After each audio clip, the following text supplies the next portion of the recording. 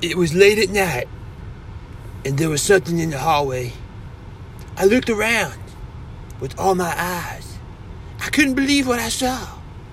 It was a dog walking on his hind legs. I picked up my shovel. I approached the dog, and by the time that he had turned around, he was gone. I couldn't believe it. And that was the beginning of my Monster Hunter Journal, entry number 1.